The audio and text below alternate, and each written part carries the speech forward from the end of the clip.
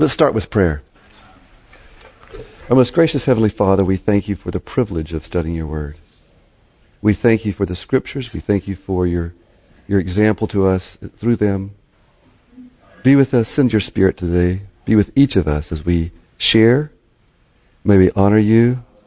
May we speak for you. May we be able to be winsome to those around us. And may we know that you are with us and will protect us and give us everything that we really truly need. Amen. Okay, we're studying garments of grace, clothing imagery in the Bible. And this week is lesson number 12, hopefully. More clothing imagery. Essentially, there's several stories that we're covering this week in the lesson quarterly.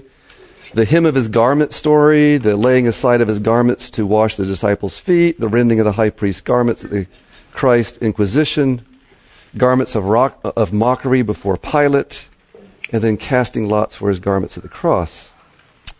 Let's turn to Sabbath afternoon's lesson. In the introduction, it lists the stories, and then it says at the bottom, just clothing, yes, but full of symbolism and meaning. I'd like to go, we've done this before in the class, but I'd like to go over this a little bit again. What is a symbol? Something that stands in the place of something else. Something that stands in the place of something else. How do we use symbols to communicate? Do you have any typical examples? No smoking signs. No smoking sign? Language itself. Language. Hand signals. Hand signals. I'll get to that in a minute. Words. Words. Other things like that. What would happen if your meaning for a given symbol differed from what the person you were communicating with understood that same symbol to mean? Chaos. Misunderstanding. In preparation for a national organization that's coming to investigate or rate or whatever our hospital, and in part the orthopedic practice that I'm a part of, these wonderful menschkins come around and tell us what we can and cannot say. And they have a whole list of abbreviations and symbols that we cannot use. Many of them my treasured ones.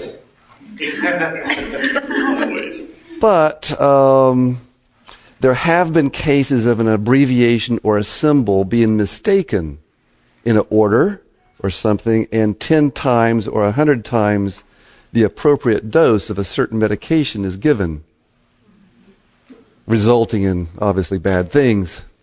Do you know of any Christian symbols that mean something different to you than one of your Christian friends? The cross. Anything else? The symbols of the Lord's Supper, the bread and the wine. Lord's Supper. Okay. There's even religious affiliation differences among those symbols. Anything else? Sanctuary. The sanctuary. Yeah. The symbols and imagery of Daniel and Revelations, the beasts, The beast. Mm-hmm. Armageddon, etc. The robe of Christ's righteousness. Blood. The blood.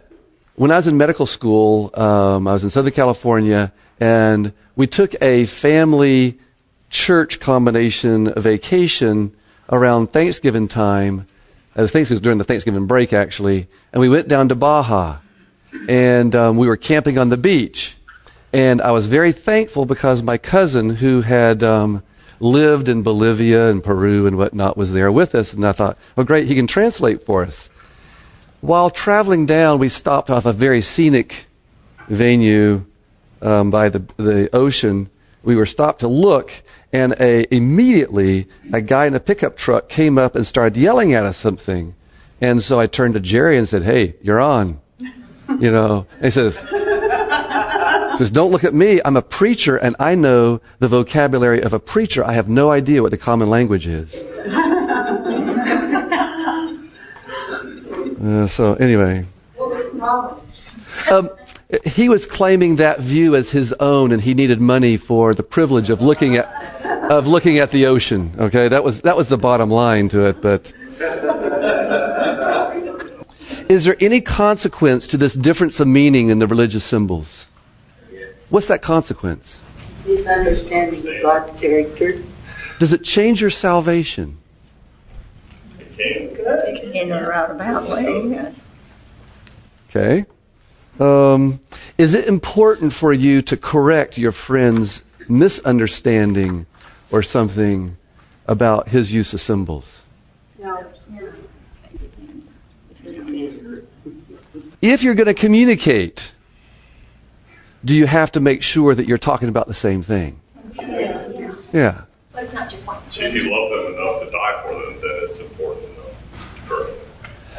I think it's important if you're trying to communicate an idea or talk about a given topic, you need to make sure you're using the right words. When I was recruited to go to North Carolina for my practice, I got within 6 weeks of moving. In fact, we're arranging for the moving van and all that sort of stuff to travel there. And for one last time, I flew back to North Carolina and talked to all the parties to make sure that everything was set up. And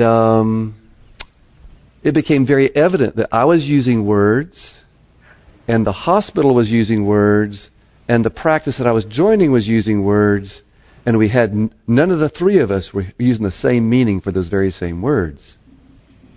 And so each of those entities, I included, had an expectation about what was supposed to happen when I arrived that was not going to happen if all three of us were talking different.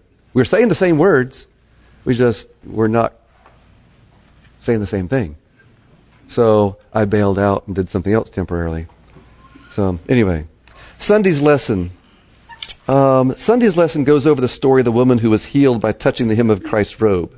2/3 of the way down, there's a question. It says, why would Jesus ask who touched his garment? Now, the paragraph right following that has two reasons why he would ask. He would stop everything. He was in a hurry to go help a girl that was very ill and dying. Okay? And he stopped and turned around, and the whole procession stopped, and he said, who touched me? And the paragraph below gives you two reasons why it's possible that he did that. I would like you to give me your reasons why you think that Christ did that. He wanted to know if she would admit to it. Why was it important for her to admit to it? That was a miracle. I think it was important that she knew that Jesus was aware of her presence and that what he had done for her. I think that she needed to realize that he... So he was aware, okay? Or at least that she knew that he was aware, okay? To strengthen her faith. Okay, to strengthen her faith, all right? Wendell, Yes. if you stop to realize she had been ill with this issue of blood for 12 years. Okay. She was really an outcast from society. Okay. And by making her known publicly, he was more or less reinstating her, you might say, into society. That once she'd been an outcast, but now she's healed and made whole, and she can be accepted back into society. Okay, so for 12 years, she had never gone to church. Okay? She had never touched anything holy. She had never touched anyone else in the community's hand. For 12 years. Had never touched a single other person's hand. Okay? And so, to introduce her back into, etc. All right? Yes. My thought was that he did not want her or anyone else to think that just the touching of his garment was in some kind of a miracle, but rather he wanted her to acknowledge that it was her faith or her trust in what she knew about him and the exercise of that trust that brought her the healing. Okay. Why was that important? What are, possible reasons? I'm sure we could go on for all day, but why would it be important that he say, it was your faith that healed you, and it wasn't touching my coat? Well, because, we have all kinds of different religious things that go on where people have these miracles happening by the touching of this or the touching of that or the sprinkling of water or whatever. And I think that God just wants us to know that this is not what brings healing to us. Okay. Was it important that her theology was corrected? When was she healed? Before her theology was corrected? Or after? Before. So it wasn't to give her healing that she had to have correct theology. And since she had already been healed, it's probably unlikely that she's going to come back and say, touched again. Okay? So it wasn't for her, I don't think, that she needed to know that it wasn't the garment. Okay? But can you imagine the chaos that would rule if everyone thought that his clothing was magical? Yeah. Some people still do, We have a certain shroud in Italy that, is well guarded. We have nails that are thought to be actual from, etc., hair and other things, etc., whatnot. And there is a certain place in France you can go and touch certain things and be healed. In Rome, I think it's in Rome. It's the mouth of truth. You guys been to Rome? There's a mouth of truth. And you put your hand in the mouth of truth, and you take your future betrothed or whatever to the mouth of truth and say, stick your hand in there, and you have to say, if I'm telling you the truth, my hand is okay, and if I'm not telling you the truth, my hand will get cut off. And so everyone loves to take their picture taken with their girlfriend or boyfriend or whatever, getting this hand in the hand of truth. Is that kind of what was happening?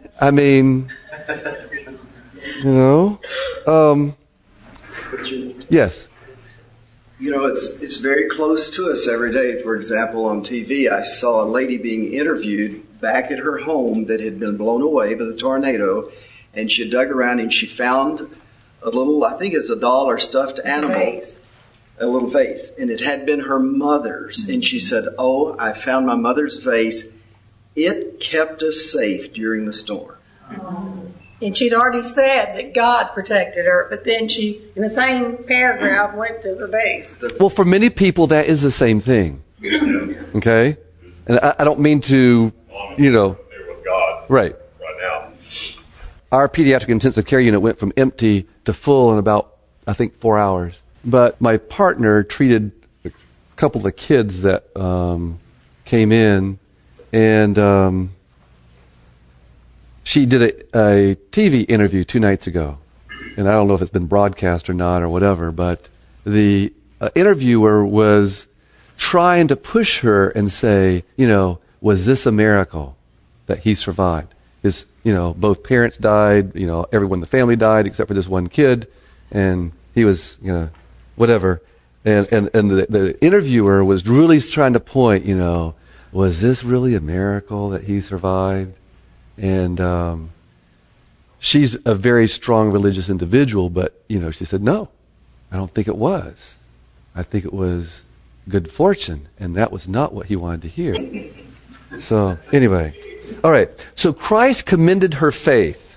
Think about this. How long had it been had someone commended her for anything?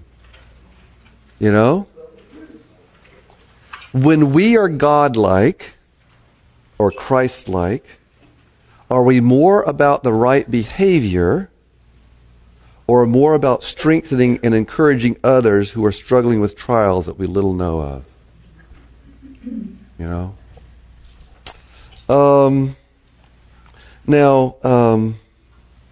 She mentioned that she had not been part of the community, and so this was a way of Christ introducing her back into the community.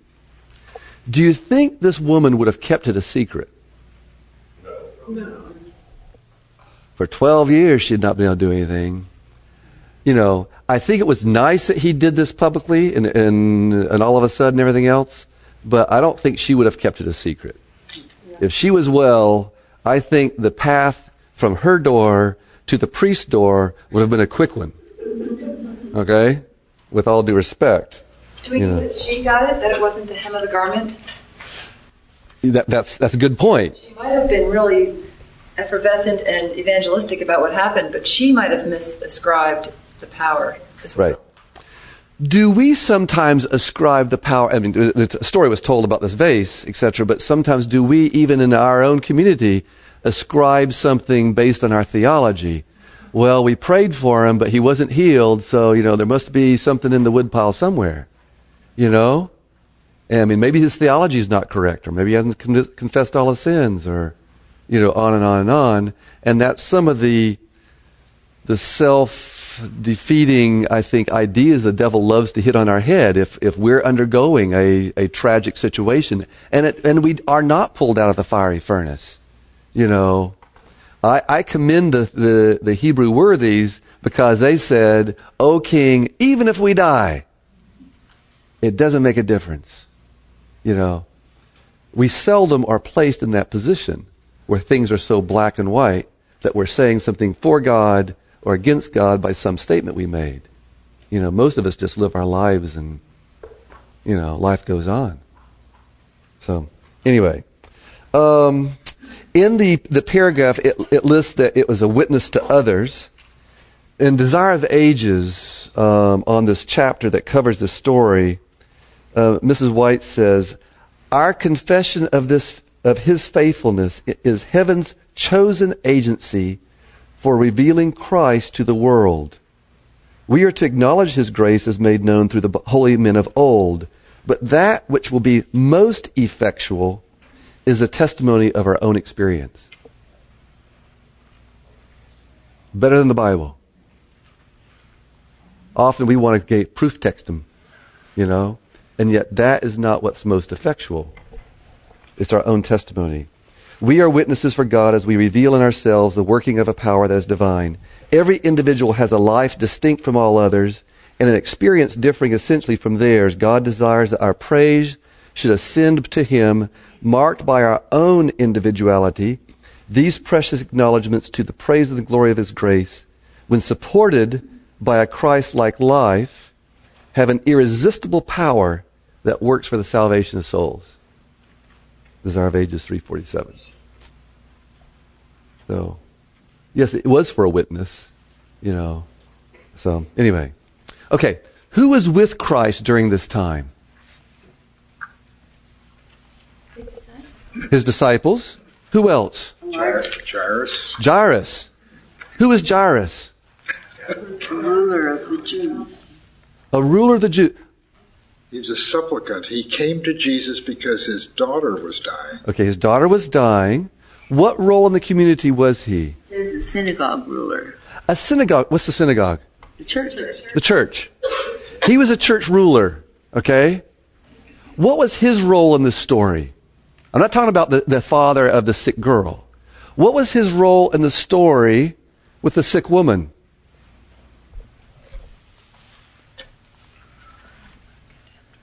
Who had to tell her whether she could come to church or not? Jairus. Was it important for him to hear that she was healed? Okay? Yes. Do we know whether this was done on the Sabbath or not? I don't know that. I don't remember that. I don't know that. But think about it. Jairus was the temple ruler. Okay, she had to go to him to get her blessing. He was right there. Now I realize that at the time he probably didn't appreciate it. Okay, I mean he was on a hurry to some other task. But he probably, in his society, also needed to know that God was interested in someone else's daughter. Are we not all sons and daughters of God? And sometimes we overlook the fact that this person who's driving us nuts is the son and daughter of God. celebration at the healing and restoration of a church member to the community.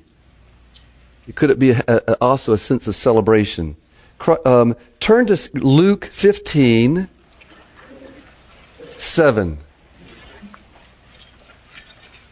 When you get that, someone read that out loud so that we can all hear. Luke 15:7.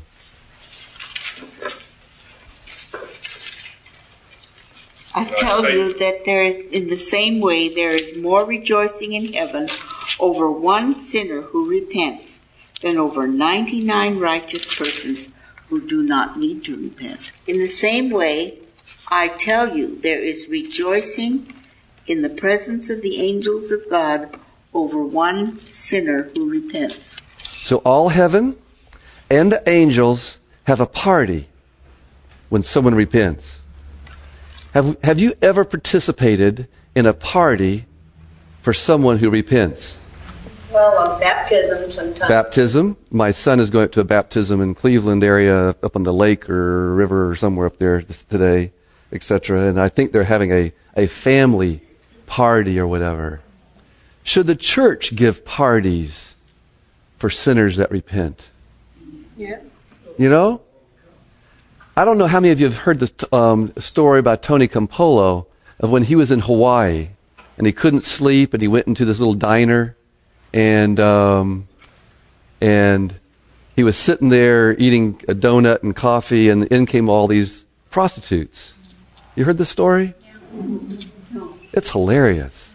You know, and I didn't want to take all the time to tell all the story, but essentially the short version of the story is that he and the diner threw a party, for a birthday party, for one of the prostitutes because she had made the statement when she was in there that morning that she had never had a birthday party and the next day was her birthday. And so he went out and bought decorations. The diner chef, the old curmudgeon, baked a cake, and they decorated this old diner. And at 3:30 the next morning, when these prostitutes filed in, they had a birthday party. Well, this young woman was so overwhelmed by this thing that had never happened to her in her life that she just was almost fainted. And then they said, okay, cut the cake. You know, she's just standing there crying. And so the old curmudgeon chef said, cut the cake. Let's get on with this. And she says, oh no, I have to go show this to my mother. So at 3:30, she grabs the cake and runs out of the diner. And so all these people are in the diner. And what do? Well, so what does Tony Campolo do? You know, he says, let's pray. You know, and so he has this prayer, and immediately after the prayer, the chef says, "Wait a minute, who are you? You didn't say you're a preacher. What kind of church do you belong to?" And with eloquence of the moment, Tony said, "I belong to a church that gives birthday parties to prostitutes at 3:30 in the morning." And the chef says, "No, you don't. If you belong to a church like that, I'd go." I looked on the internet last night trying to get the rest of the story, so I was telling it accurately in case I had to, and I guess I am, but couldn't find it. Several years later, fairly recently, Tony was in Atlanta with a preaching and whatnot, and they had a break in the service, and the back doors for this auditorium opened, and in came a woman pushing a cart with a birthday cake on it with the candles lit. And as she's pushing it up, they all sang happy birthday to Tony Campolo. It happened to be his birthday. You know, it was a prostitute from Hawaii who is now living in Atlanta with a different life and whatnot. And I think that we should probably have more parties for sinners that repent. If all heaven is dancing, you know, we could do better. It's interesting that in Christ's portrayal of the three lost things, the lost coin, the lost lamb, and the lost son, what happens at the end of every story? There's a party. At the end of every one of those three stories. That says lots to me. Okay. All right. Turn to Matthew 9:22. This is at the when Christ stopped and whatever, and this acknowledgement, etc. Instantly Jesus stopped and he turned to her and said, "Don't be afraid. You didn't do anything wrong by touching me. Your faith has been rewarded and you are healed." The woman knew that the instant she had touched his robe, she had been healed. Okay. So what was the first thing he said to her? Don't be afraid. Anyone? Any other versions? Take heart. Take heart. Be of good comfort. Be of good comfort. Be of good courage. He called her daughter. Anything else? Be of good cheer. Be of good cheer. You know, he wanted her to feel better physically, socially, spiritually, mentally. Cheer up. You know, can you imagine this woman, what the direction of her head was when she walked around town? For 12 years. That's a habit. Okay? Do we have that effect on those around us on a daily basis? Sometimes I'm so stressed with my life, I can't hardly stand it. You know, yesterday was one of those days, and I just needed God to tell me, hey, cheer up, you know? I'm with you. I'll provide everything you need. You know, get your head off the floor. You know. So, anyway. All right.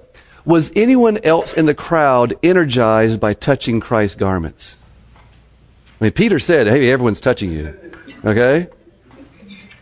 Was anyone else energized? No. So it wasn't the clothes. All right? So it wasn't the clothes that were holy. All right? It was a person that was wearing them was holy. Okay? Now, sometimes we treat certain things with reverence. I grew up in a family that we could never put anything on top of a Bible. No other book, no newspaper, nothing. The Bible had to be on top. I also grew up in a church that my father always sat on the end of the aisle. And we as a family sat in. There was a young single mother in our church that had 2 young children. She had immigrated from Germany, and although she was an American, had followed her husband over to Germany, they got divorced. She came back to America and settled in our town for some reason. I don't know why. She had no supports. You know, she had 2 little hellions. And I think in the interest of getting them to behave, she would sit up front, which did not work. And periodically, one kid would just jump up and start screaming and start hauling for the back. And we lived in a different era in that when I grew up. And my dad stuck his foot out. And before the kid hit the floor almost, my dad had him up by the back of his pants and hauled him outside and sat with him on the church steps. The mother thanked him for that. It was a different era.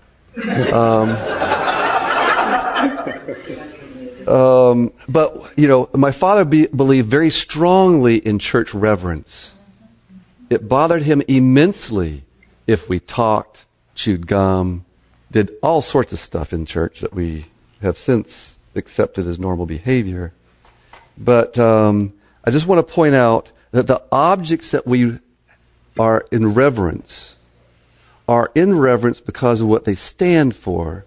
They're not holy in themselves.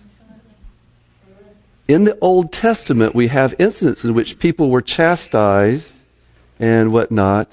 Even some kids were mauled by a bear for irreverence, but it was always done in the administration of trying to get an idea across rather than something itself being holy. You said it was a different era. Uh-huh.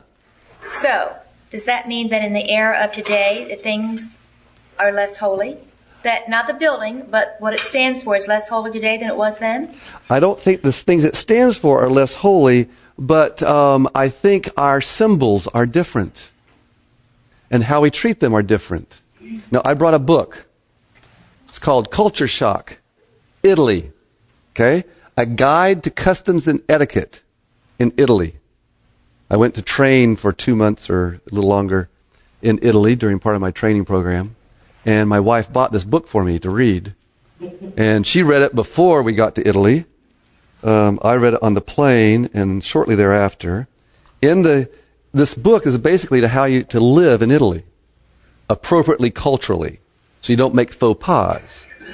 And in there are, for those of you who can see, there are several pages of hand gestures that you should or should not use when you're in Italy. I wore clothes that made me look like an Italian.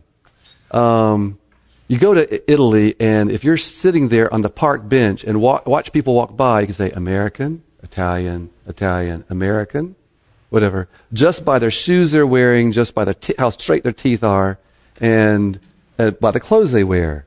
And so I was there, and I was passing myself off as an Italian as much as I could. Kept my mouth shut, and wore the appropriate clothes, and I wasn't bothered. And because of that, unfortunately, because I was in a town up on the Lake District, it was a little manufacturing town, but it still had quite a few tourists come through, people would stop and ask me directions. And so I had this little spiel I'd say in my best Italian of, I'm sorry, I can't help you, etc. By the end of a couple of months or so, I was able to give them directions in Italian, but my wife kept saying, Wendell, stop pointing. This finger, the index finger in a point, is a symbol of anger and judgment in Italian. You never point to tell someone to go there because you're essentially yelling at them saying, you need to go there, you stupid idiot. You open with your hand down and point with your full hand, relaxed, down. If you turn your palm up, it's like, you idiot, you're yelling at them. Okay? And so in reading this book, I had to learn all sorts of cultural things. Does that mean that I didn't understand other things within my own culture? No. And if I'm in a church that has extreme reverence and certain behaviors, I try to comply to that. But I also have to realize that I do not live in the town and the time that I grew up. I don't. And I think we still have holy things, and I still think they point to God, who is above and beyond. I am wearing a bow tie. Yes, I am. A bow tie this morning that has DNA on it, the diagram for DNA on it. I wear that because every time I see that, I can't help but think of a creator God that's just incredible. I have several Sabbath ties, okay? Animals, creation, DNA, other things, that remind me of who I am. And those, are special because of what they do in my relationship to Him. Okay? Do I think it's inappropriate for someone else to wear the same tie on another day and it have no meaning at all? Yeah. Symbols are what we have in our understanding, and I'm frustrated at times that others don't understand my symbols. The lack of reverence is a degenerate. I don't think just because it's become a custom for our kids to get up 3 or 4 times and go out of church to get a drink, or that they talk, or that they bring food and eat during church and all that. I don't think, or we play whatever kind of music that we want to play. I don't think that is true. We've accepted I heard a preacher use it this way. We dress the way the world dresses. We sing the way the world sings. We drive what the world drives. We spend how the world spends. All of these things doesn't mean that it's right. It's the nature of it. To me, it doesn't. I don't disagree. Okay? Going along that thought, Desire of Ages, further in the same chapter we talked about before, to talk of religion in a casual way, to pray without soul hunger and living faith avails nothing. A nominal faith in Christ, which accepts him merely as the Savior of the world, can never bring healing to the soul. The faith that is unto salvation is not a mere intellectual assent to the truth. You just don't believe the truth. He who waits for entire knowledge before he will exercise faith cannot receive blessing from God. It is not enough to believe about Christ. We must believe in him. The only faith that will benefit us is that which embraces him as a personal Savior, which appropriates his merits to ourselves. And we can go on with that anyway. Many hold faith as an opinion. Saving faith is a transaction by which those who receive Christ join themselves in covenant relationship with God. Genuine faith is life. A living faith means an increase of vigor, a confiding trust by which the soul becomes a conquering power. I went to first service this morning, and as we were talking, I sat there, and like a lightning bolt from somewhere, I realized how little faith I had in a major area of my life. It's humbling. All right, moving right along to Monday's lesson. Someone read for us the paragraph, the first paragraph, in the last few days. In the last few days of Christ's life on earth, he met with his disciples in the upper room for the Passover, Israel's national celebration of the exodus from bondage and slavery. Yet all was not well. The atmosphere in the upper room must have been thick with tension and ill will. Not much earlier, the disciples had been fighting over who would be considered the greatest in the kingdom of heaven. Now they had come together to celebrate the Passover, which should have been spoken to them of their great need of God's saving grace in their lives and how dependent they were on him. You know, I've read this story, I've heard this story, I've participated in communion how many times, you know, this is just part of the culture, you know. And it's hard for me to read this story or the crucifixion story or any other story around the, etc., without kind of just zooming right along, etc., and not having any clue that this was anything other than a play. Okay? I mean, I'd like you to just think about the upper room, this situation, just what we read as an introduction to that. I'd like for you to think about, okay, what would it look like? You've just walked into the room. Christ is washing his disciples' feet. Who was the best person? Who was the best dressed person in that room? Judas. Okay. Who was the best educated person in that room? Judas. Matthew. Probably Matthew or Judas. Who was the most outspoken and verbal in the room? Peter. What did God look like in that room? A servant. A slave. We say servant, but really it was a slave. You know, because in that culture, like many other cultures, a person of equal whatever does not touch the foot on someone else's body. Do we look like a servant when we're interacting with our peers? I'm talking about on a daily life. Yesterday I had some meetings that were uncomfortable, and I don't think I looked like a servant. But you know, it's funny, I'd rather look like a servant than a slave. I didn't look like a slave either. But I mean, a servant doesn't sound so bad to me. Yeah. Slave sounds bad. It does. You know. Turn to John 13. Someone read verse 13. Ye call me Master and Lord, and ye say, well, for I am. So he was their master and Lord. Will Christ look any differently when he comes back in the second coming? Yes. Yes. Okay? In what way will he be different? He's dressed like a king. with a crown, at least. He will look like a king. His glory, his divinity will not be veiled in humanity. Okay. Will his personality be any different? No. You know, and I don't have time to go over it, but there's all this imagery of, and he will rule the nations with the iron of rod. You know, what does that mean? Especially in light of what he did when he was here. Why did Jesus act in the way he did? Let's read the same chapter, starting that same at the beginning of it. Read from John 13:1. It was Thursday, just before the Passover festival, and Jesus knew that the time had come for him to leave this world and return to the Father. Having loved his people all the years he was here, he continued to love them to the very end, regardless of how they treated him. Okay?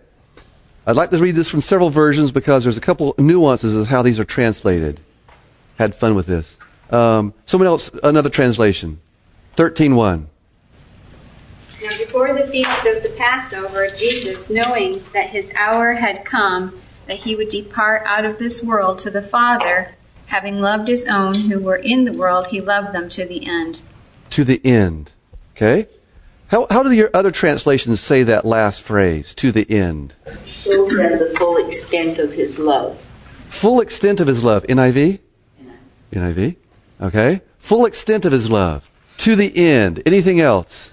To the very end. To the very end. Okay?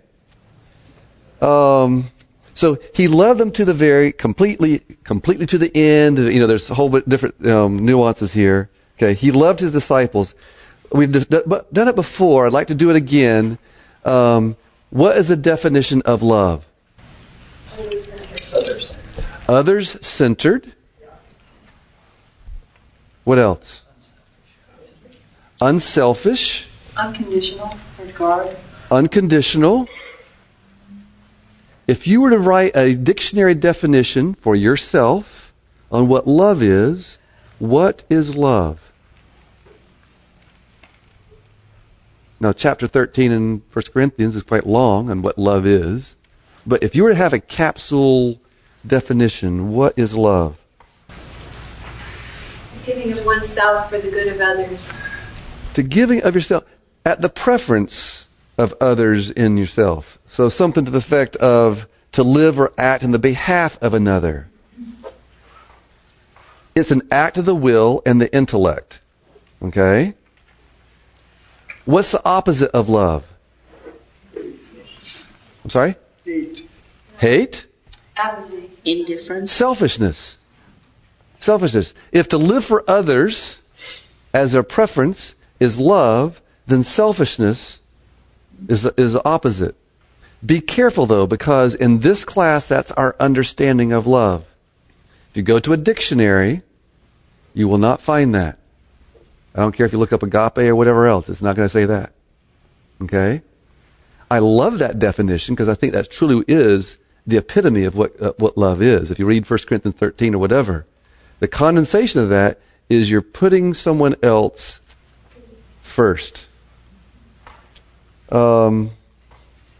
Hebrews 10:24, let us be concerned for one another, to help one another, to show love and do good. Let us not give up the habit of meeting together as some of are doing. Instead, let us encourage one another all the more since you see that the day of the Lord is coming near. Why do we go to church?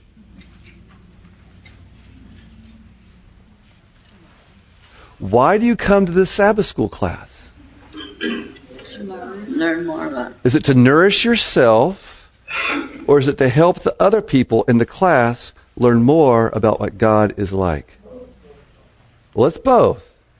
But I think that what we're reading in Hebrews is the primary reason for going to church is not for yourself. That's not my idea of why I used to go to church. You know, habit, you know, because we're supposed to, feel guilty if you don't, lots of other reasons, you know. But the real reason to go to church is to help someone else and encourage them and demonstrate God to them and help them encourage them in their way. Yes? But you can only give what you have. And so if you don't have the love of God in you, you can't share that with others. That's right. Exactly. And So you have to make effort in some way, either personally or at church or somewhere, to learn the love of God. If you get your nourishment once a week at church, Not enough. it's not going to work. No. Okay?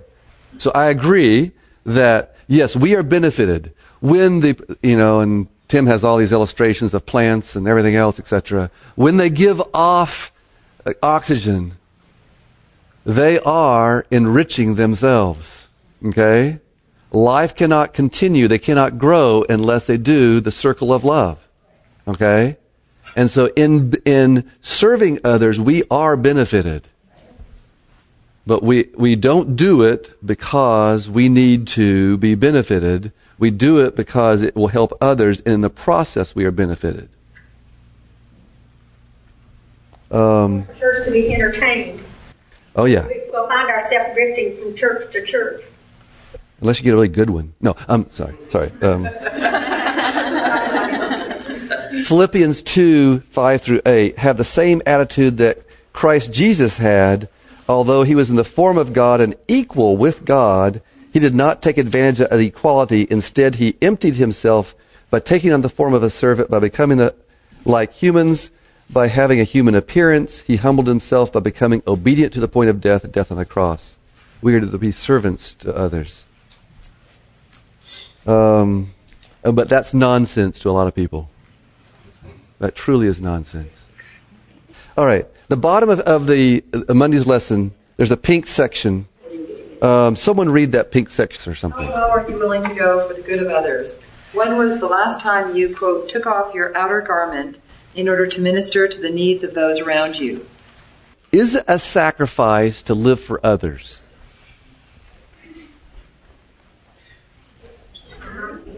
Sometimes. Okay. Is a mother feeling like she's sacrificing herself when she's caring for her child? No, and yes, and sometimes. Really, sometimes. Okay? Is that one of the reasons that God gave us the ability of procreation, so we could create others in our image that we could help? To teach us a little bit about what He is like. Okay, Wednesday's lesson, Garments of Mockery. I'll preface my little statements here by saying that I have not liked, traditionally, to read the story of the crucifixion. I can't stand to see an animal suffer. I try to dodge animals. The other morning on the way to work, a squirrel ran out in front of me, and I'm sure the car behind me wondered what the heck I was doing because I slammed on my brakes. Now, I didn't swerve. I know better than to head for the ditch because there's bad things that happen because I take care of them when they do that.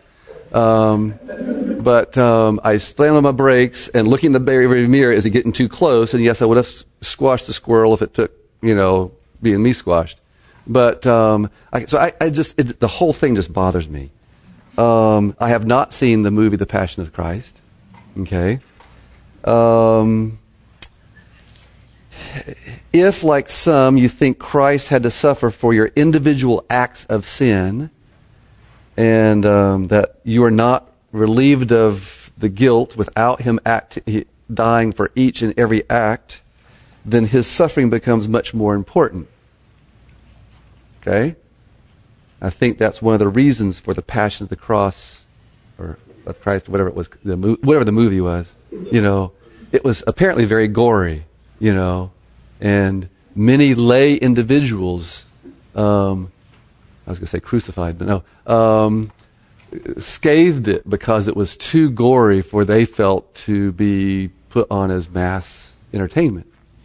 Okay? Others read Psalms 22 and say, well, Christ was just performing a play. He did this, and he did this, and he look in verse 2, he says this, and in verse 4 it says this. Yeah, he was just doing a play.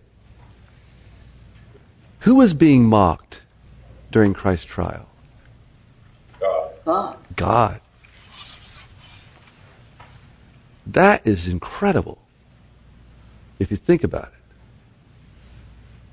it. God was being mocked, and Whatever. Okay?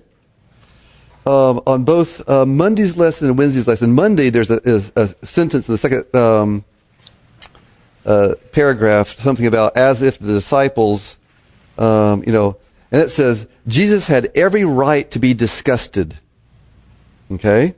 In Wednesday's lesson, there's a paragraph that says, Jesus was stripped and garbed. Someone read that paragraph if you don't mind. Jesus was stripped and garbed in a scarlet or purple robe. This robe could have been a soldier's cloak or one of Pilate's old cast-off garments. Purple was the color of royalty. This robe was thrown in mockery around the shoulders of the man who claimed to be king. Did he have any rights at the time? In Monday's lesson it said Christ had every right to be upset at his disciples. Here he's in a trial. Did he have any rights? In America we talk about our rights. We have the Bill of Rights. It's very important to our national culture to have rights. Well, Scripture says before he took off his robes, and Jesus, when he had been given all power, took off his outer garment and washed the feet of the disciples. So rights, as we understand them, rights are based on our form of government. They're based on our, loosely on our Constitution and interpretations of our Constitution. So that's what we associate our rights with. The rights, according to the government of God, I hope to one day have a better understanding of it. Do we have rights right now as Christians? We have a right to worship when we choose. We have a right to worship? If we make ourselves vulnerable, we give up our rights. When Jesus came down here to the earth, he made himself completely vulnerable. So he doesn't have a right to be upset because he brought it upon himself. So he was just doing a play. He had to do it. If you say that this is what love is, then yes, he had to do it because he loved us so. Does it make any difference who's being mistreated? Yourself? A family member? Your child? Your coworker? When is it appropriate to demand fair treatment? The box at the bottom of Wednesday's lesson talked about fair treatment. It was unfair, treated unfairly or whatever. When is it appropriate for you to be treated unfairly and you take it, and treated unfairly and you not take it? You answered that question. You let the rest of us know. Yeah, thanks. I just want to think about a couple things as we close, and that is, was Christ active or passive during his trial? I'm hearing both. He was active. I think he was choosing to remain passive or to remain. He was at war. His humanity was at war with divinity, and he subjected his humanity to. And by that time he had developed the character, a godlike character in his humanity, and said he was still being tempted to save himself because he had the ability to.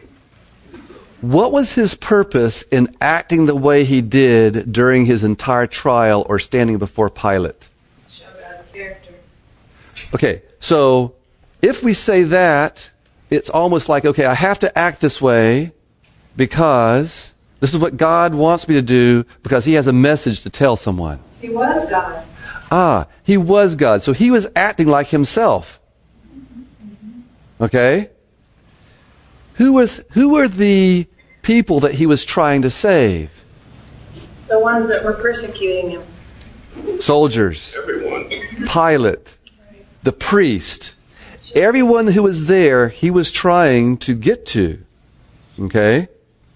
Why didn't he drink, when he was up on the cross, they offered him a concoction to help numb the pain. He tasted it, realized what it was, and didn't drink it. Why not? Wanted to keep his mind clear so that he could be in connection with his Father. But the Father abandoned him. No. Why have you abandoned me? He He felt like he'd been abandoned, but I don't think God abandoned him. He was right there at the cross. Okay. Did the angels believe that he is doing the right thing? We're told that they were ready to take him right off the cross. Yeah. Maybe they didn't understand it either. Right. Was Christ manipulating the situation? Was he in control? He was in control of himself. He was in control of himself. He was not in control of the situation. Okay? It's important to remember that we cannot be in control of anything. Oh, don't get me started. We cannot be in control of anything except ourselves. Galatians 5:22 and 23, the fruits of the Spirit are love, joy, peace, whatever, etc., and self-control. Did Christ ever give up his self-control to the Father? He made choices, and it was still his choice until the end. This was not a play. This was who he was. There's a question number 3 on Friday's lesson. It says, does this ignorance of what they were doing in any way excuse their actions? Why should they be punished for something they did without knowing exactly what it means? And I just want to leave with a few questions. You don't have to answer them. Who would punish them? Okay. How would they be punished? Does it make the difference to a person who accidentally ingests poison if they know what kind of poison it is? Does poison act any differently if they don't know you're ingesting it? Okay. Will ignorance of the direction I'm traveling make it any more likely that I will arrive at where I'm wanting to go?